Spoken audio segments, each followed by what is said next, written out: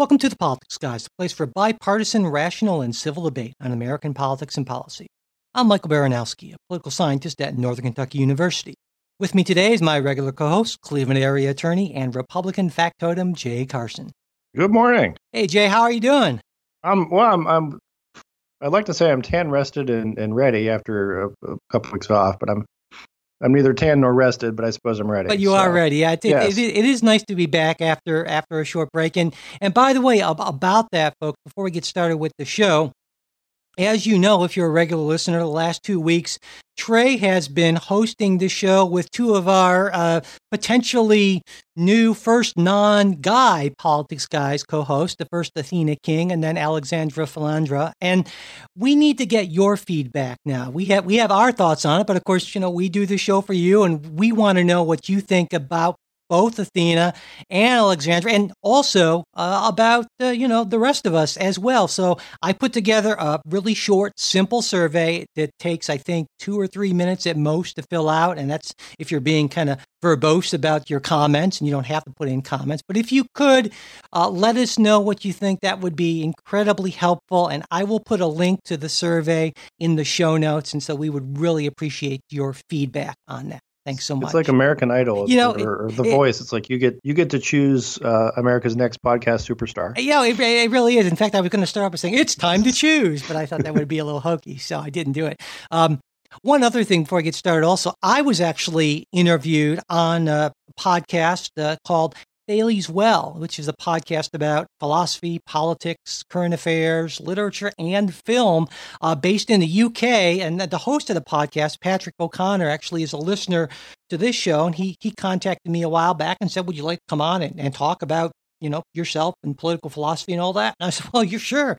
Absolutely. I'd be happy to do that. And we had a great conversation about sort of my intellectual origins. I talked a lot about Edmund Burke, because I talk about Edmund Burke whenever I can. Yeah, I thought you'd like that. John McCain, the possibility of socialism in America. I am not rating it as high. And, of course, Donald Trump and the upcoming elections. A lot of stuff. It was a great time. I really enjoyed it. So I would encourage you to check it out. Again, the show is Staley's Well, and I'll have a link to the show as well in the show notes. All right. So, I thought we'd start off with the story that's really been dominating the news this week, and that's, of course, the alleged murder of, well, now it's not alleged anymore, of Washington Post columnist Jamal Khashoggi in Saudi Arabia's Istanbul consulate. Now, the Turkish government has been conducting an investigation, and they claim to have audio of Khashoggi's torture and murder, though they haven't released it or, to our knowledge, even shared it with Secretary of State Mike Pompeo when he was in Turkey this week.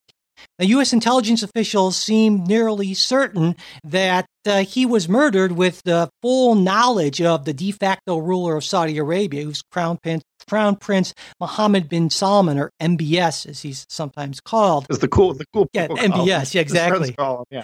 But, and earlier this week, there was this talk that the Saudis would release a statement saying that, yes, there was a role and he's dead, and it was the result of rogue operators. And in fact, that's exactly what happened yesterday when the Saudi government announced that Khashoggi died after essentially a fist fight at the consulate, and big brawl, and that 18 Saudis had been arrested for further investigation, and that the deputy director of their intelligence agency had been dismissed.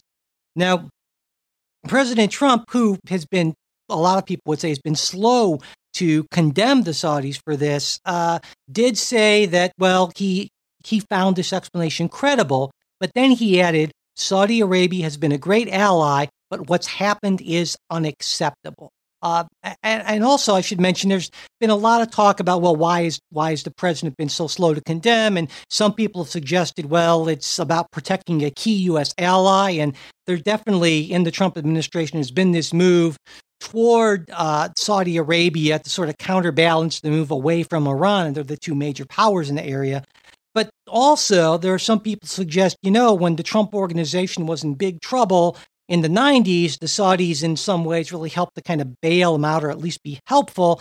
And since Donald Trump has been president, they have spent very lavishly at Trump properties. And some people are suggesting a connection there. And then on the right, I should mention, there's been, some sort of, I guess you'd call it an anti-Khashoggi campaign. There's some people saying, well, he's been kind of tied to terrorist groups. I mean, Donald Trump Jr. Not kind of tied. I mean, he's very much allied with was very much allied with the Muslim Brotherhood. Right. The Muslim Brotherhood. I mean, well, which again, I might say is not officially a terrorist group, but is linked to terrorist groups. So, but I mean, you have things like, Donald Trump Jr., who tweeted that Khashoggi was tooling around Afghanistan, as he put it, with Osama bin Laden in the 1980s.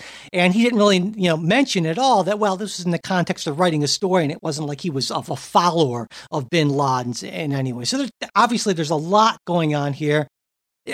Jay, what do you make of all this? I'm particularly interested in how you would evaluate President Trump's handling of this situation, which has obviously come under a lot of fire from the left. Well, I think the fire against Trump on this is sort of weird with the typical criticism from the left of foreign policy of the right is this, what they say, lack of nuance. You know what I mean? Everything's black and white. You're good guys or bad guys. You're with us or against us. And I think in this case, Trump has been. I think it's appropriate to act the way he has, in that he's shown sufficient. There's a sufficient gravity to this. For example, I mean, sending Pompeo. Steve Mnuchin then recently withdrew from an appearance he was going to be making in Saudi Arabia also. And given this, okay, let's get the facts. And see what happens. I think they knew the facts, or at least the basic fact, that he was killed by the Saudis, or someone operating, if not at the express behest of the Crown Prince, then someone certainly allied with them and allied with the Saudi government. But I think it's this is a little bit of diplomacy. Do you condemn them right out of the gate and say this is horrible before you get all the facts, or sort of let it play out and let them sort of come back with a mea culpa? Yeah, we shouldn't have done this. This is terrible. We regret it, and then extract a price from them. And sort of welcoming them back into our good graces eventually. I guess you see where I'm going there. So I think this sort of the knee jerk of I'm not sure exactly what Trump, should we bomb Saudi Arabia or sanction them immediately? No, I understand. Not, but I think sanctions are something we can talk about down, as we make sure we have all the facts. So I think, to me, the difficulty is separating Donald Trump rhetorically from Donald Trump substantively on this issue. And that's always something of a struggle for me, because thinking about some of it, it's more, to me, what I have trouble with is how he said what he said. But I certainly agree. I mean, the idea of, well, we shouldn't jump to conclusions about this until we have the facts. I mean, it's hard to argue with. I wouldn't even say, I think it's fine to jump to conclusions. Because I think we know the basic conclusion. Yeah. But I think it plays better. And it, when you're dealing with an ally, and they are an ally, that instead of jumping out and condemning them, we do this, what we've apparently done, diplomatic outreach, and sort of cajole them into coming forward and admitting that this is a big problem. They really screwed up, and now they will have to do something, whether that's something publicly or privately, to indicate just how sorry they are about that, and in order to make sure they understand that any more of this type of behavior could cost them severely.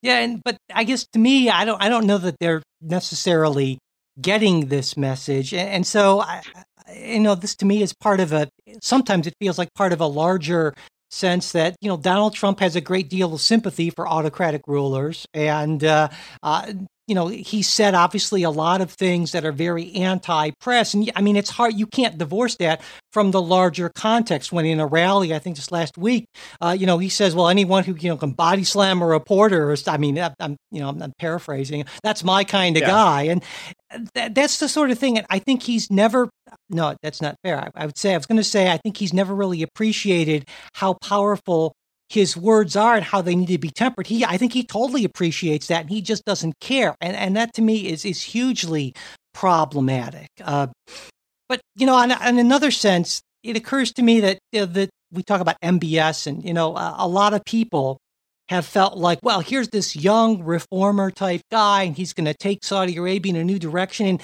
that, in fact, is the big bet that the Trump administration has made. And they turned, it was his first foreign visit after he became president. And so pretty clearly they're saying, we're going to move away from this theocratic regime in Iran, and we're going to put a lot more of our eggs in the basket of Saudi Arabia, our ally. And, to me, it seems like there's a lack of appreciation for history here. I mean, this whole thing about people being taken in by the promise of reformers in autocratic regimes. You got, Chavez, Mugabe, Gaddafi, Castro. I mean, we can go back as far as you want. And it seems like that you get burned every single time because it's not about the individual. It's about the system that they're in. And I think whenever you put too much of your faith in any one person in that sort of regime, you're going to end up regretting it. Well, I think though we need to take a look at a clear-eyed, rationalist sort of look at what we're dealing with in the Middle East, and the choice there has always been between bad and worse, as far as who we're going to support. Now there are some places, for example, Jordan, which is sort of a liberal monarchy, if you will. That seems pretty, and Egypt, which again by Middle Eastern standards one would consider moderate liberal. By our standards, we would consider it a military dictatorship. It's a different world over there, and I think we have to be cognizant of our ability to change those. The culture of those places and the difficulties in trying. I mean, if you look at the big, George W. Bush experiment, was this belief of if you planted a seed of democratic government in the Middle East, people would take to it and they would say, man, this is the best thing ever. And it would spread. And, we tried that in Iraq. I would say the experiment isn't, the results aren't completely in. And may not be completely in for 50 or 100 years, but it's at least shown that it's not just an automatic of okay, now people are voting. Right. Now that they've got the vote, they're going to have as we understand it, liberal Western style democracy with minority rights and due process and restrained power in the government and all that sort of thing. So again, I look at it as I think you're right about there not being a lot of great options in the region. And of course, part of the tragedy is at one point, and not in the not too distant past, Turkey was that's the largest economy in the region, and it was a relatively free democratic regime. But since Erdogan took over in around 2014, that's changed. So our options have just gotten worse, essentially. But I understand your sort of realpolitik argument. But I also think here's where there's that old saying, hypocrisy is a tribute vice pays to virtue, right? And I say that a lot. Yeah. And I think there's really something to that. While you acknowledge that we have to do these things in the real world, but just simply abandoning any pretense of caring about the values that matter to us, I think that's a really bad thing to do, and that's one of the things that I feel that the Trump administration has done. And so when people say, well, the Obama administration, when you look at the substance, did kind of the same thing, say yes, but they didn't just essentially just say, well, human rights don't matter. And so in some sense, Saudi Arabia has been a good ally, but to call them a great ally and to embrace the Saudis, I think is a big mistake because they are responsible for so much awful stuff. Their ties to 9/11, Sure. their ties to Islamic extremist terrorism, and of course their involvement in this horrific civil war in Yemen, which, by the way, we are supporting logistically. That to me, I think there's some real problems here. No, absolutely, and I think what you got at earlier is the Trump, the person who just sort of spouts off versus Trump, the policy. I think the former is again, he says, "Oh, they're great out," because he just says stuff like that. Yeah. You know what I mean? Great is sort of his go-to adjective for whatever. Perhaps at least he didn't say they're a very great ally. But so I think looking at the policy of what did the U.S. actually do? What have we actually done in terms of dispatching a Secretary of State there immediately, working with the Turks, withdrawing the visit of a cabinet official, and saying that there are going to be consequences. I think those are all the proper steps to take. So, what do you make of the fact that Turkey, says they have this audio evidence, but yet they apparently didn't play it for Mike Pompeo, and they haven't released it in any way? I mean, does that seem? What are your thoughts on that? I think that's just sort of something that look, I don't know. It's there's no way that I would we would have. So this is pure speculation. My sense is that is something that was kind of put together for domestic release in Turkey and other places to show how bad the Saudis are, it's to play to their home base and others around the Middle East, as opposed to actually having actual audio. So you don't think I don't think it's a bluff? think they do. Okay, I think it's a bluff. And here's the other thing. There's the bizarre sort of thing of like, okay, if you actually have audio that you're bugging all the inside of like a foreign consulate, wow, do you admit that? Yeah, that's because again, if the Saudis, I hear that, the first thing is like, hey, we should really check this place. Which again, you'd assume that the Saudis check the place daily, right? I mean, that's how this these things work. And so, wasn't there? That reminds me. Wasn't there? I seem to recall that a U.S. embassy. This is back in the Cold War days. In Russia, we'd built a new embassy or a new building, and it was so riddled with bugs that the Russians had put it in that we essentially had to just abandon the building or something that.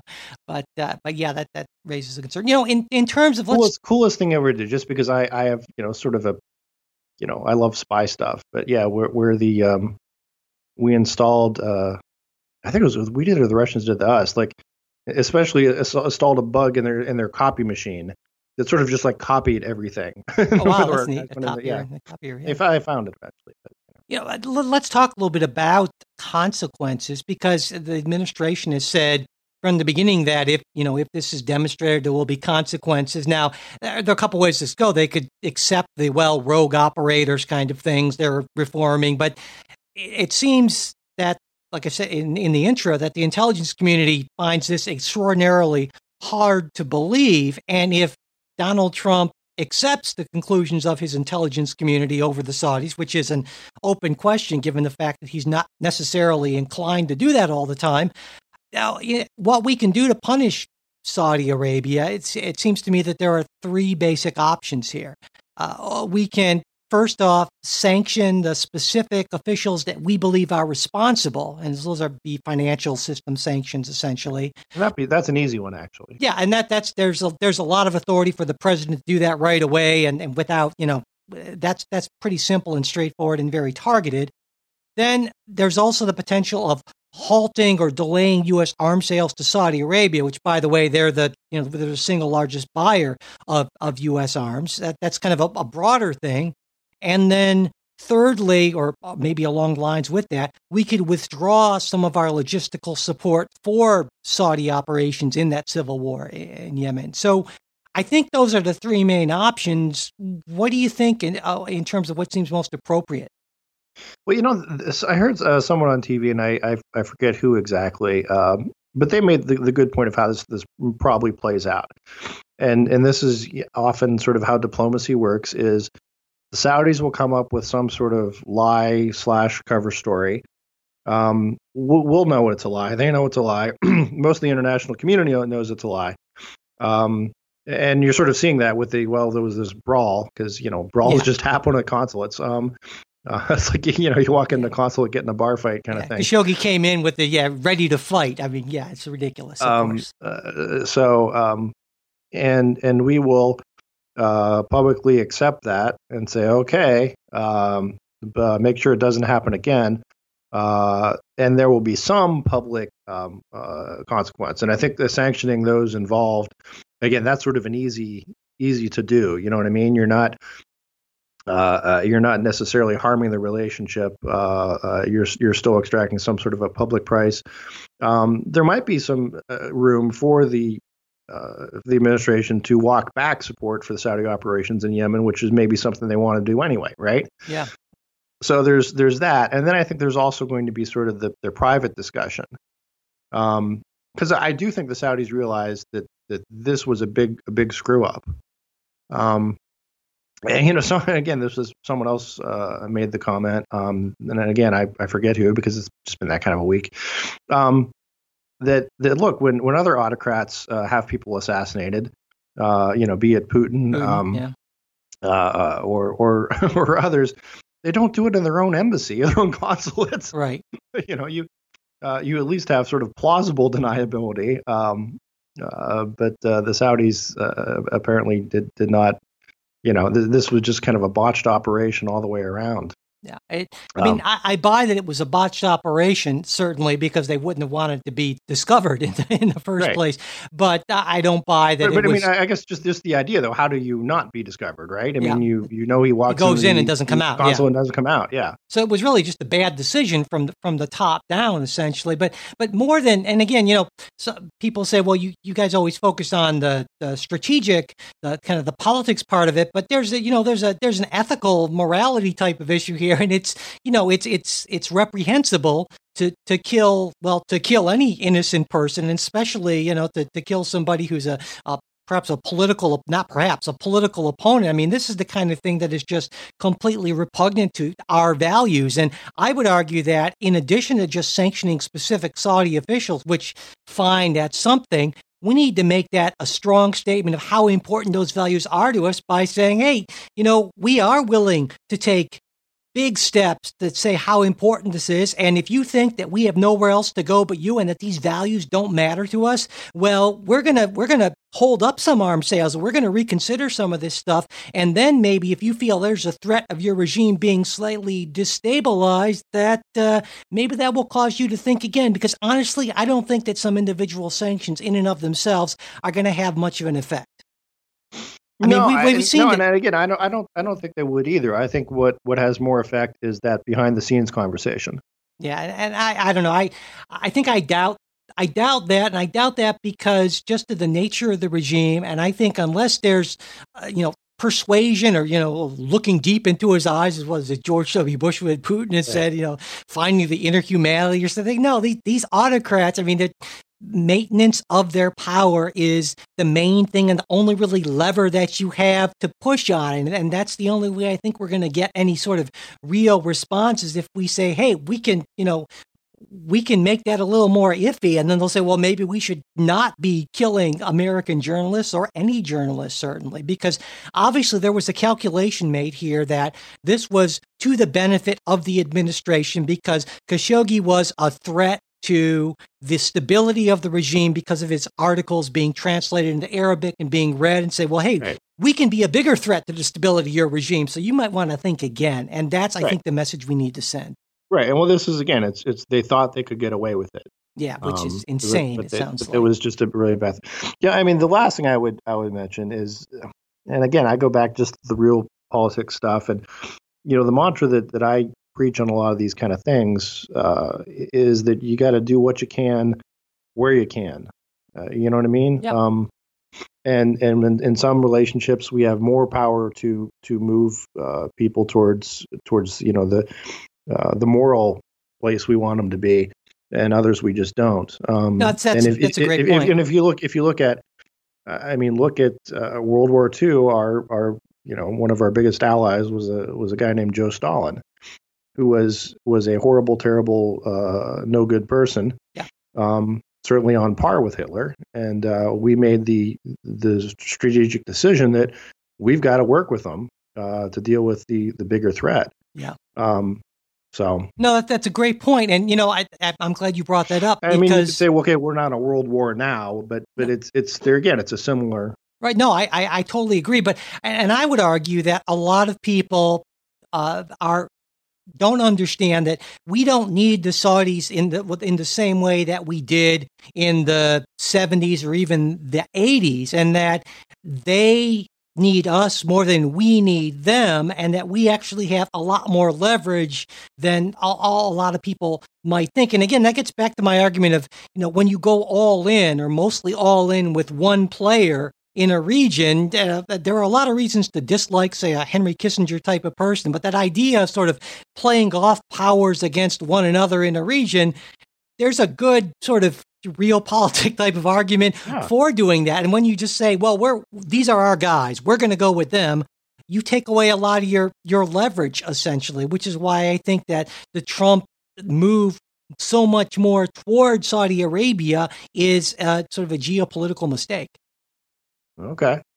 All right. Well, who would you move towards, though? Well, I think that the Obama move toward looking at Iran a little more and trying to bring them into the discussion, if for no other reason than kind of a counterbalance to Saudi Arabia. And I think that's what the Obama administration was trying to do with the nuclear deal and other things. And there are certainly reasons to think that might be successful long term, although it's problematic in the short term given the nature of the regime. Like you said, we don't have a lot of good options here in the region. Yeah. All right, well, let's move to domestic politics. The Treasury Department this week announced that the federal budget deficit for fiscal year 2018, which ended last month, rose to $779 billion. That's a nearly 17% increase too from 2017. And by far, the biggest contributor to this increase was a big decline in corporate tax revenues in the wake of the tax cuts passed in December of 2017. And just as a reminder, under that law, the top corporate tax rate went from 35 to 21%. And what Treasury is reporting is that corporate taxes or receipts have fallen around a third from the same period last year. And economists, of course, aren't surprised by this because they pretty much unanimously, whether right or left, said that these cuts are not going to come anywhere close to paying for themselves, which a lot of congressional Republicans were claiming at the time that this went through. And to me, Jay, this made me think about when you and I were coming up politically, and we both sort of mocked the Democrats as the tax and spend party, right? We sure did. But after this massive Republican tax cut and a budget, by the way, that just recently passed because essentially it boosted spending, it sure seems to me that modern Republicans are something even worse and more irresponsible than the tax and spend party. They're the borrow and spend party. Oh, no. I mean, am I wrong? Do you think I'm wrong? Yeah, you're right and wrong in some ways. Okay. Yeah, I would say, listen, as most Republicans, I think have had a continued disappointment, probably since the George W. Bush administration, or most conservatives, that's probably the better way to phrase it, in that the party has seemed to, if not abandon, then certainly move to the back burner fiscal responsibility issues. I mean, there were several rationales for doing it. One was, look, we just got to do this to get elected, and trying to do these things that would really make a difference budget-wise, entitlement reform and so forth. It's third rail kind of stuff. We just can't touch it.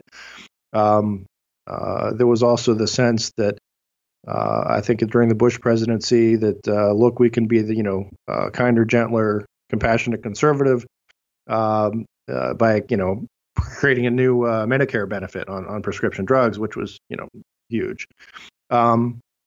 and that somehow then we'll get credit for this, and but you won't. I mean, it just doesn't happen that way. So I think there's been a frustration among conservatives, fiscal conservatives, and this also was evident in when Trump was running. That look, this guy is not someone who's committed to shrinking the size of government. But here we are. So I guess my response on the deficit thing is one, okay, it wasn't entirely unexpected, and two, this is sort of you gotta spend money to make money.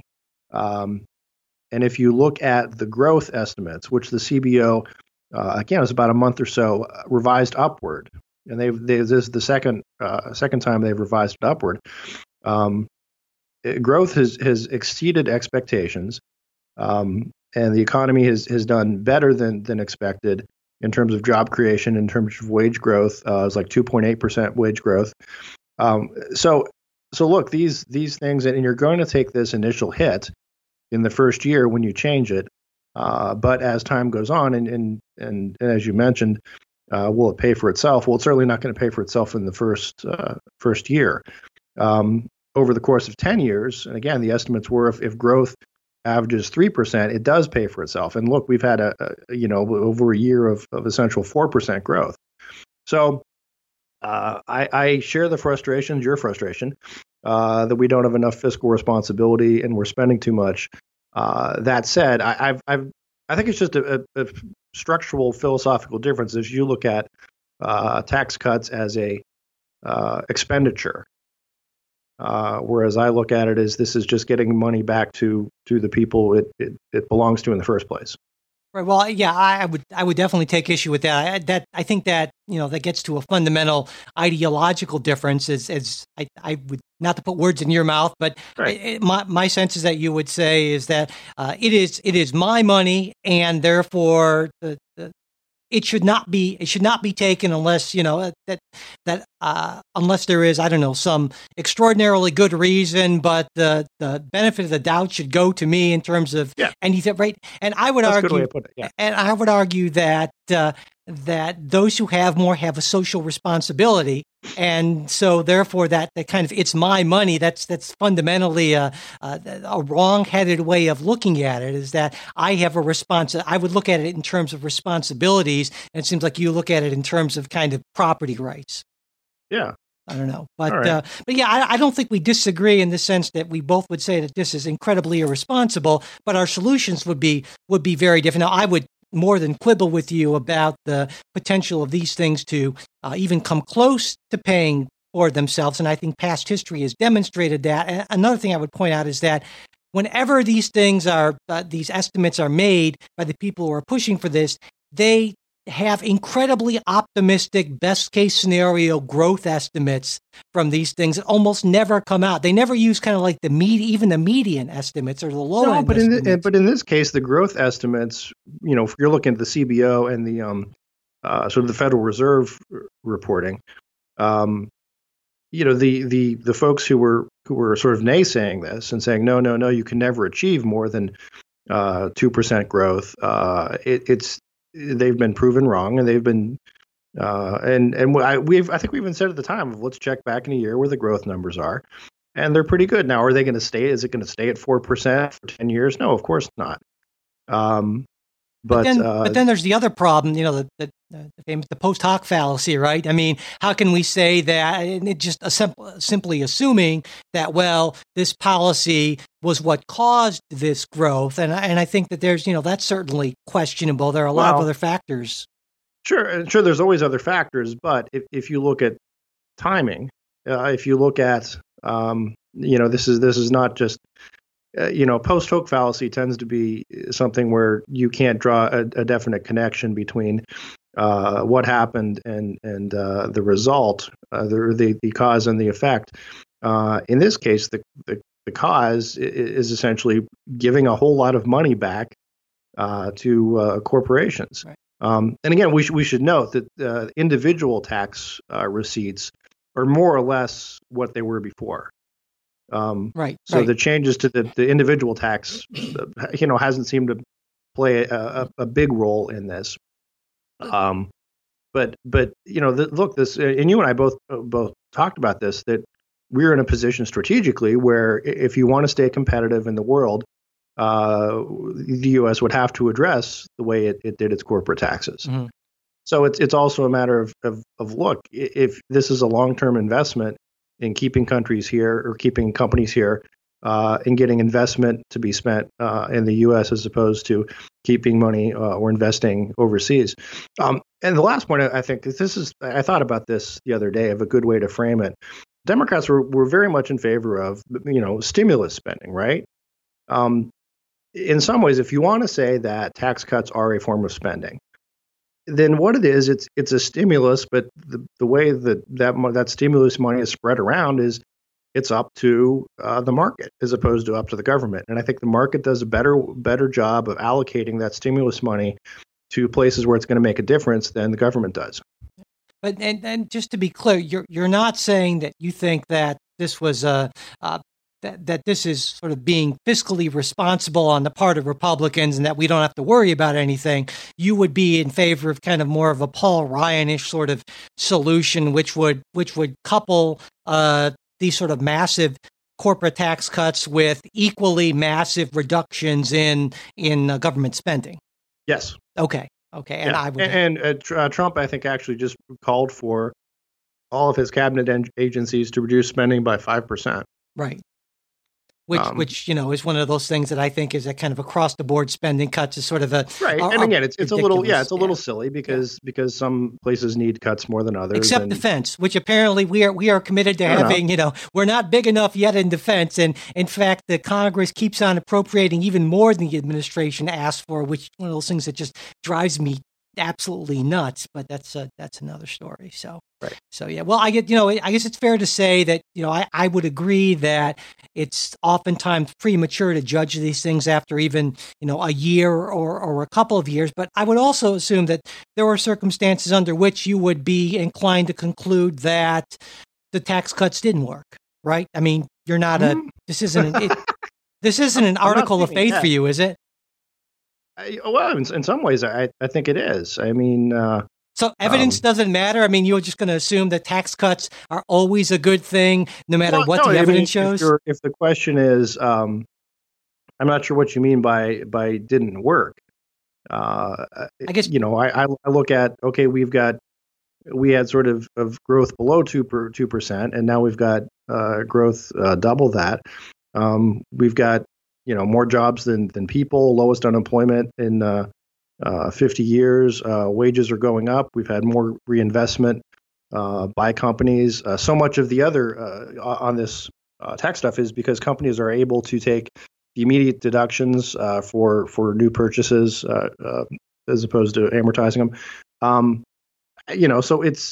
So yes, in that frame, I think it has worked. Now, if you're going to say has it worked in reducing the deficit over the first year, no. But I think growth is the only way forward because it's much more difficult to cut these programs. And if the suggestion is that if you had a Democratic Congress, they would be more circumspect with public spending, I think you're mistaken. I think they would be more inclined to raise taxes, and that's if it's done the right way. That's exactly what I would like to see. But I would also. My concern, just to finish the thought, would be, and what happens then is you raise taxes and you end up killing that growth, you end up killing that employment, and you're not changing the spending picture. The spending picture will always increase. You need growth to counterbalance it. Yeah, well, I certainly don't disagree with the importance of growth. I would say it's a matter of how the taxes are, how the tax system is set up, because you don't want a tax system, of course, that discourages growth. But I think that, and you probably recall that I actually thought that a lot that was done in terms of the corporate tax cuts was necessary. So I'm not changing my position. I'm surprised to be hearing all of this. No. What I'm pointing out is that so I'm not changing my position just because it's convenient at this point in time from a partisan standpoint. But what I'm saying is that we need to look at how we've structured this system. And I believe there are ways by raising individual taxes, by essentially, I think the corporate part of it, there's a lot to be said for that. But on the individual side, I think we've got some major problems, and there are too many people in that top 1%, 5% who just aren't paying anywhere close to what I would consider to be their fair share, and they need to pay more. That's how I feel about it. So, and I also feel that we need to raise taxes a lot more on financial middlemen as opposed to manufacturers and people who are creating the jobs and creating real tangible things in this economy. I think that would be a very important thing to do. So. All right. Eat the rich. Yeah. Well, no. Anyway. Okay. Anyway, on that note, before we move on, we want to thank our newest supporters, Adam, who is a new supporter through PayPal. He wrote in to say, "I've been enjoying your weekly show for the last year now, and I figured it was time to kick in a little. Thanks." Thank you, Adam. Thank you, Adam. Yeah. And then there's Noam, who also is a new contributor through PayPal, who writes, "Hey guys, longtime listener, second-time supporter here. I'd like to thank you for bringing more diverse voices to the show. Here's to a more nuanced and inclusive discussion." Well, thank you, Noam, and we're happy to bring in different voices to kind of give us some other perspectives, which we've been doing lately. Then there's Dave, a new Patreon supporter, who writes, "I've enjoyed listening to you guys for nearly 2 years now, and I figured it was only fair for me to help support the cause. I don't have, I thought so too. I don't have much of a political background," Dave writes, "and frankly, not even much interest in politics. But the 2016 election was such an eye-opening experience for me because it showed just how segregated we become in our politics, in our news consumption, and in our worldview. Though I consider myself a conservative independent, I live in a very progressive college town. Living in this thought bubble where 90% of my neighbors and Facebook friends I hear you, Dave. are to the left of me ideologically, I was literally stunned when Trump won. Rather than demonizing the people who voted for him, which I sadly see too much of, I figured what I needed most was to seek to understand the other side of the coin. So the first thing I did after the election was to get off Facebook, and the second was to look for news media where I could hear thoughtful dialogue that represented both sides of a particular issue. I was so pleased to find you guys and have been a loyal listener ever since. Though I typically fall somewhere between you and Jay, I feel bad that he gets such a hard time from listener feedback. While his pragmatic and rational response to certain issues often is what gets him in trouble, I find it to be a particularly valuable aspect of the show. We could all use a lesson in stepping back from the emotional ledge and taking a well-reasoned approach to important issues. I appreciate you continually coming to his defense and reminding folks that conservatives generally aren't heartless monsters. Generally. Keep up the good work and best of luck to all of you." I thought that was a great comment. That was very nice, Dave. Yeah, I think it's so much in fitting with what we try to do with the show, and that's why I wanted to read out the whole thing. Thank you so much for your support and that comment. Then there's also Nick. Nick's been a sustaining supporter of Patreon for a while. He recently doubled his monthly pledge of support, and that's just great. Thank you so much, Nick. And of course, we really appreciate the support. And when you become a supporter, not only do you get that kind of warm glow of satisfaction of supporting what we're doing, but you also get access to our special supporters only after show. Last week on the show, Trey and Alexandra talked about the Trump administration's response to the latest UN climate report, the Fed's move to raise interest rates, and this week, Jay and I got some stuff lined up for you that we think you will like as well. So if you want to support the show, just go to politicsguys.com/support, and or just go to politicsguys.com if you don't want to click on support, and then you'll find the Patreon or PayPal links. It really helps us out. We greatly appreciate it. All right. So moving on. This week, the Department of Health and Human Services announced a new rule that would require drug makers to include the list price for a 30-day supply of any drug covered under Medicare or Medicaid that they advertise, which really covers nearly any drug that would be advertised in the first place. Right. Now, the rule is currently in the draft status, but it's intended by the administration as the move toward greater price transparency, which they believe will make consumers more price conscious and then by extension force drug companies to lower their prices. Now, interestingly, only hours before the announcement, Pharma, which is the drug industry's lobbying group, they announced a voluntary action in which drug companies would post prices on their websites. And the administration responded to this saying, well, that's not nearly enough because there's a big difference between directing consumers to a website and having price information right there in the ad.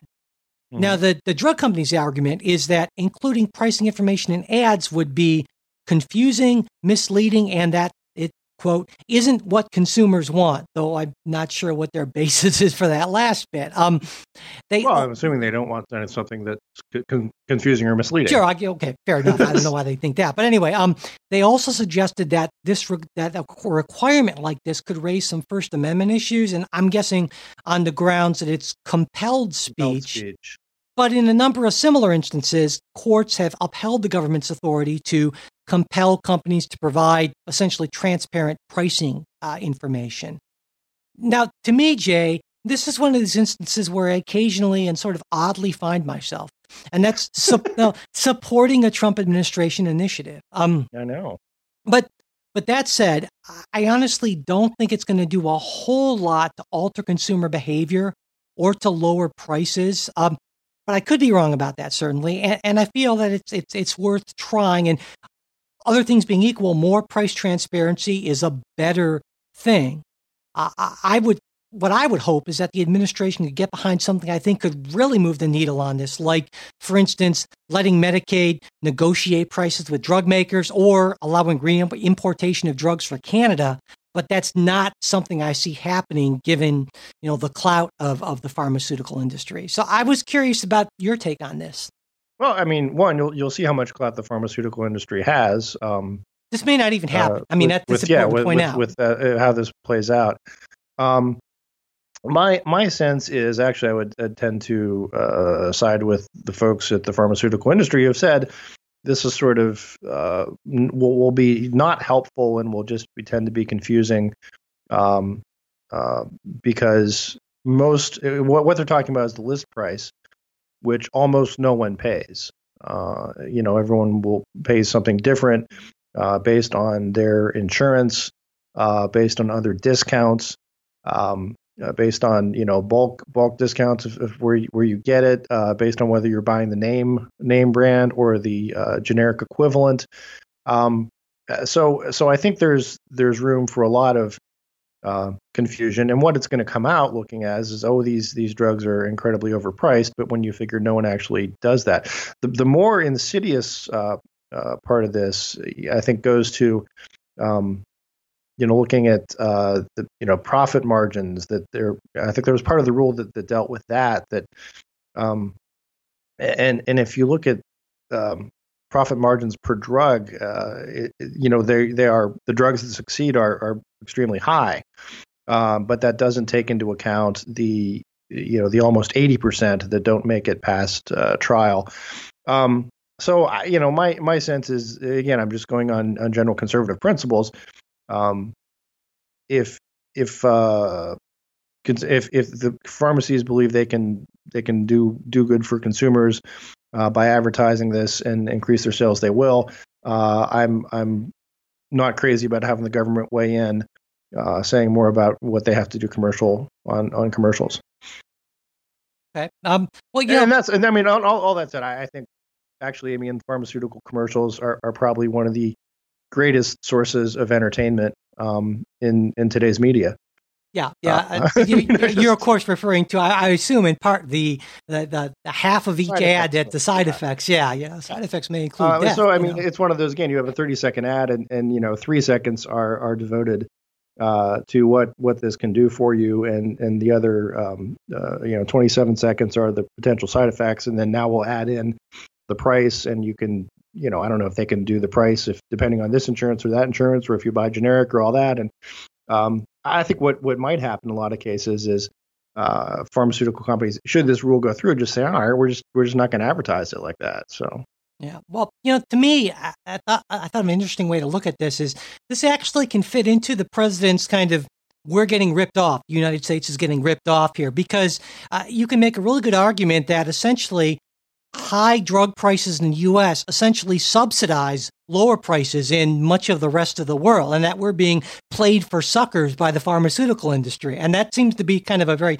populist type of argument. And certainly the Trump administration has claimed that they're interested in reducing pharmaceutical prices, and that would fit with that. And I think that's a reasonable argument to make, because of course that's what pharmaceutical companies do, is because they're forced to charge lower prices in countries that regulate these things. Then they have to they feel they make up for it somewhere, and they can charge, sky's the limit type prices in the United States. And we've talked about this before. We have a weird healthcare system in this country compared to the rest of the world, a weird, awful healthcare system compared to the rest of the world. Look at this. The price, though, of pharmaceuticals in terms of total medical care is really still a pretty small percentage. I'm thinking somewhere in the neighborhood of 3%. And now that's taken overall, of course. Now, if you've got something that is, there are certain drugs that are in themselves extremely expensive. So if you happen to be on one of those, you're obviously outside the average, and it doesn't, that's sort of cold comfort to you to say, well, on average, it's not so much. But I think that's with those situations, they're sort of few and far between, and probably one of the reasons is that it's either rare or serious conditions, and the what you have to go through to get the drug approved is so much, and then there's sort of a very small market for it on the other side. But that's I guess that's neither here nor there. That's just sort of sure the general economics of the thing.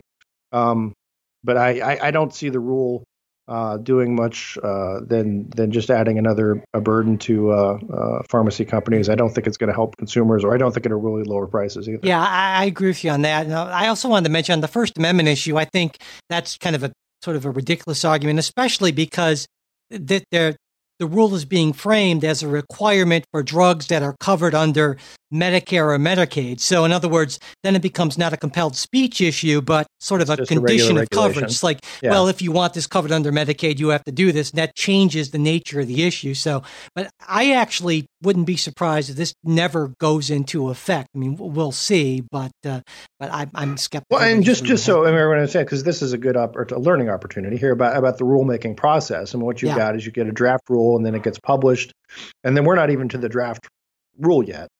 And then there's what's called the public comment period. Right. People come in. It's kind of a joke. I mean, the public doesn't really comment. Sort of interest groups comment, and there are robo comments and that sort of thing. But there's very little public in the public comment period. Well, in some ways, though, I mean, there's a public comment section and the industry ought to certainly be involved, right? I mean, that's. I'm not saying that they shouldn't be allowed to comment. So here, it's they can make the case of, look, this rule is problematic. This part of it's problematic, but if you did it this way, it could be workable. And I think that's beneficial. That part of the public comment thing, not so much the robo comments, but yeah. All right. Well, Jay, we're running a little bit long, but before we do go, I want to get into what we're reading. Actually, this week I wanted to talk about not a thing that I'm reading, but an app that I recently downloaded. So something a little bit different. Yeah. So there's this app called Outvote, and maybe some listeners have heard of it. But basically, the idea is you download this app, and it syncs to your contacts. It finds everyone in your contacts who lives in a swing district, and then it lets you know who these people are, and it gives you a reminder to essentially send them a text or send them a reminder. Them relentlessly. To vote, basically. Because what political science research has found is that personalized messages from somebody are way more effective to get people to come out and vote than anything else. And so they're kind of combining that research with the social aspect with making this app. And it's interesting. Now, I should point out that this app only focuses on, this is a liberal app. This is designed to help Democrats. You don't say. But I would say that if there is a conservative version of this, I would certainly promote that as well. But as far as I know, there isn't. So listeners, if you know of something, let me know. I just thought it was a really fascinating use of social technology and smartphones and, all the big data that we have to kind of combine all these things together. That said, and maybe this is just because I don't know, I'm older and more skeptical, but I got to say, it made me a little uncomfortable when I downloaded the app and it kind of went through my contacts and just kind of synced all that and told me this stuff. And I felt like there was a bit of a privacy issue for me. And I said, well, should I have done this? And then I started to get messages from them. And issue for you, it's a privacy issue for all the other people whose information you just sold. Yeah, that's a good point as well. So, I'm a little leery of these things. And that, I think, that's in part a generational thing. Because, you and I think came of age in an era where privacy was still sort of a thing.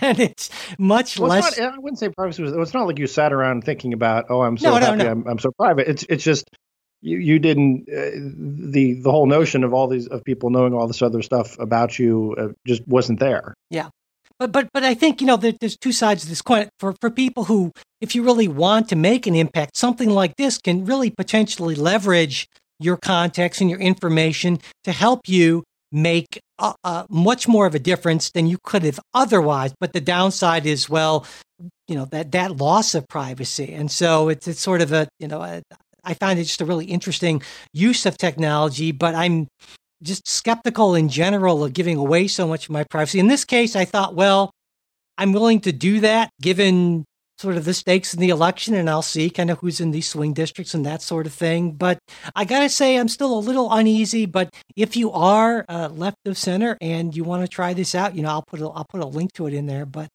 I certainly understand folks who are a little bit hesitant about that sort of thing.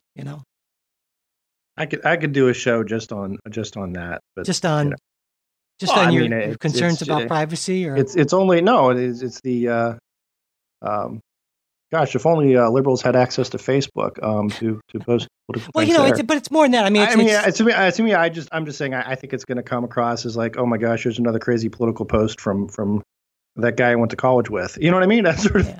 Well, I think the difference here is it's not so much like a social media post, but it's you reaching out to your friend who lives in some really close district saying, hey, I don't know if you know, but the election's really close and this could make a difference. And so it's more of a personal thing than kind of a broadband sort of thing. And that respond, leave me the hell alone. Yeah, you don't even live here. Yeah, I'm no longer your friend because of this, certainly. But so that's a risk you got to take, I guess. So anyway, but I did want to mention that. And with that, I think we're about done. But before we do, can I do one quick plug? Oh, definitely, absolutely. You can do a plug. I don't really have anything. No, please do. This week. No, I would say podcast. I say I never listen to podcasts, that's and I really don't. But have you heard of this podcast called Serial, Mike? Serial, oh yeah. Serial, yeah. Familiar with it? Yeah, you heard of these guys? Yeah, they're a little bigger than we are, just slightly, but yeah. Anyway, this year they are focusing on the Cuyahoga County justice system. Oh, there you go. So it's something that hits close to home, and it's sort of fun listening. And again, it's focused on the criminal justice aspect as opposed to the civil justice stuff.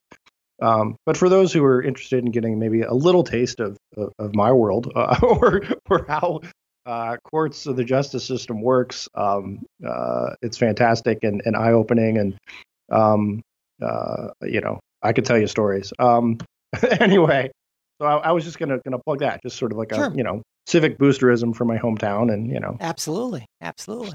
All right. And before we do go, just to let everyone know that just after we're done with this show, Jay and I will be recording that bonus special supporters after show. And this week, I think we'll talk a little bit about Elizabeth Warren's DNA test, which is that was a big topic on a Facebook group this week, and also on a more kind of substantive policy related thing. There's a new rule that has gone into effect that affects student loans that the Betsy DeVos Education Department kind of first were definitely very much against, and now they're sort of reluctantly going to follow through with. And we'll talk a little bit about that. That should be interesting, I think. So we hope you enjoyed it. If you're a supporter, and if you are a supporter, it should be waiting for you by the time you hear this. That is, if I do my job right, and let's hope I do. If you're not a supporter, again, to get access to that, politicsguys.com/support, and you can just take care of that right away and get that show. All right, well, that's it. Thanks for listening. We do hope you like what you heard. And even if you're not a financial supporter, if you're, broke, destitute, whatever, it's just you and your podcast app, you could still help us out. And we would really appreciate it by subscribing to the show, by sharing episodes, by leaving reviews and ratings on iTunes or whatever app you're listening to. That would cost nothing. That doesn't cost a single penny. Absolutely. Just a little bit of time. And also, we really love to hear from you. If you've got a question, comment, if you heard something today and you're like, my God, what were those guys saying? Or my mic is just insane on this. You always encourage people like that. I do, absolutely. I want to hear more of that. So it's mail@politicsguys.com. You can also comment on the shows on our website, politicsguys.com. There are comment sections in there, and also on our Facebook page, facebook.com/politicsguys page. And again, we're also finally on Twitter @politicsguys. The executive producers of the Politics Guys are Michael Baranowski, Jay Carson, Trey Orndorff, and Bruce Johnson. Today's show was produced by Michael Baranowski. And should finally mention, just before we leave, remember that listener survey about a host. We'd really appreciate if you could fill that out. All right, we'll be back with a new show on Wednesday. We hope you'll join us.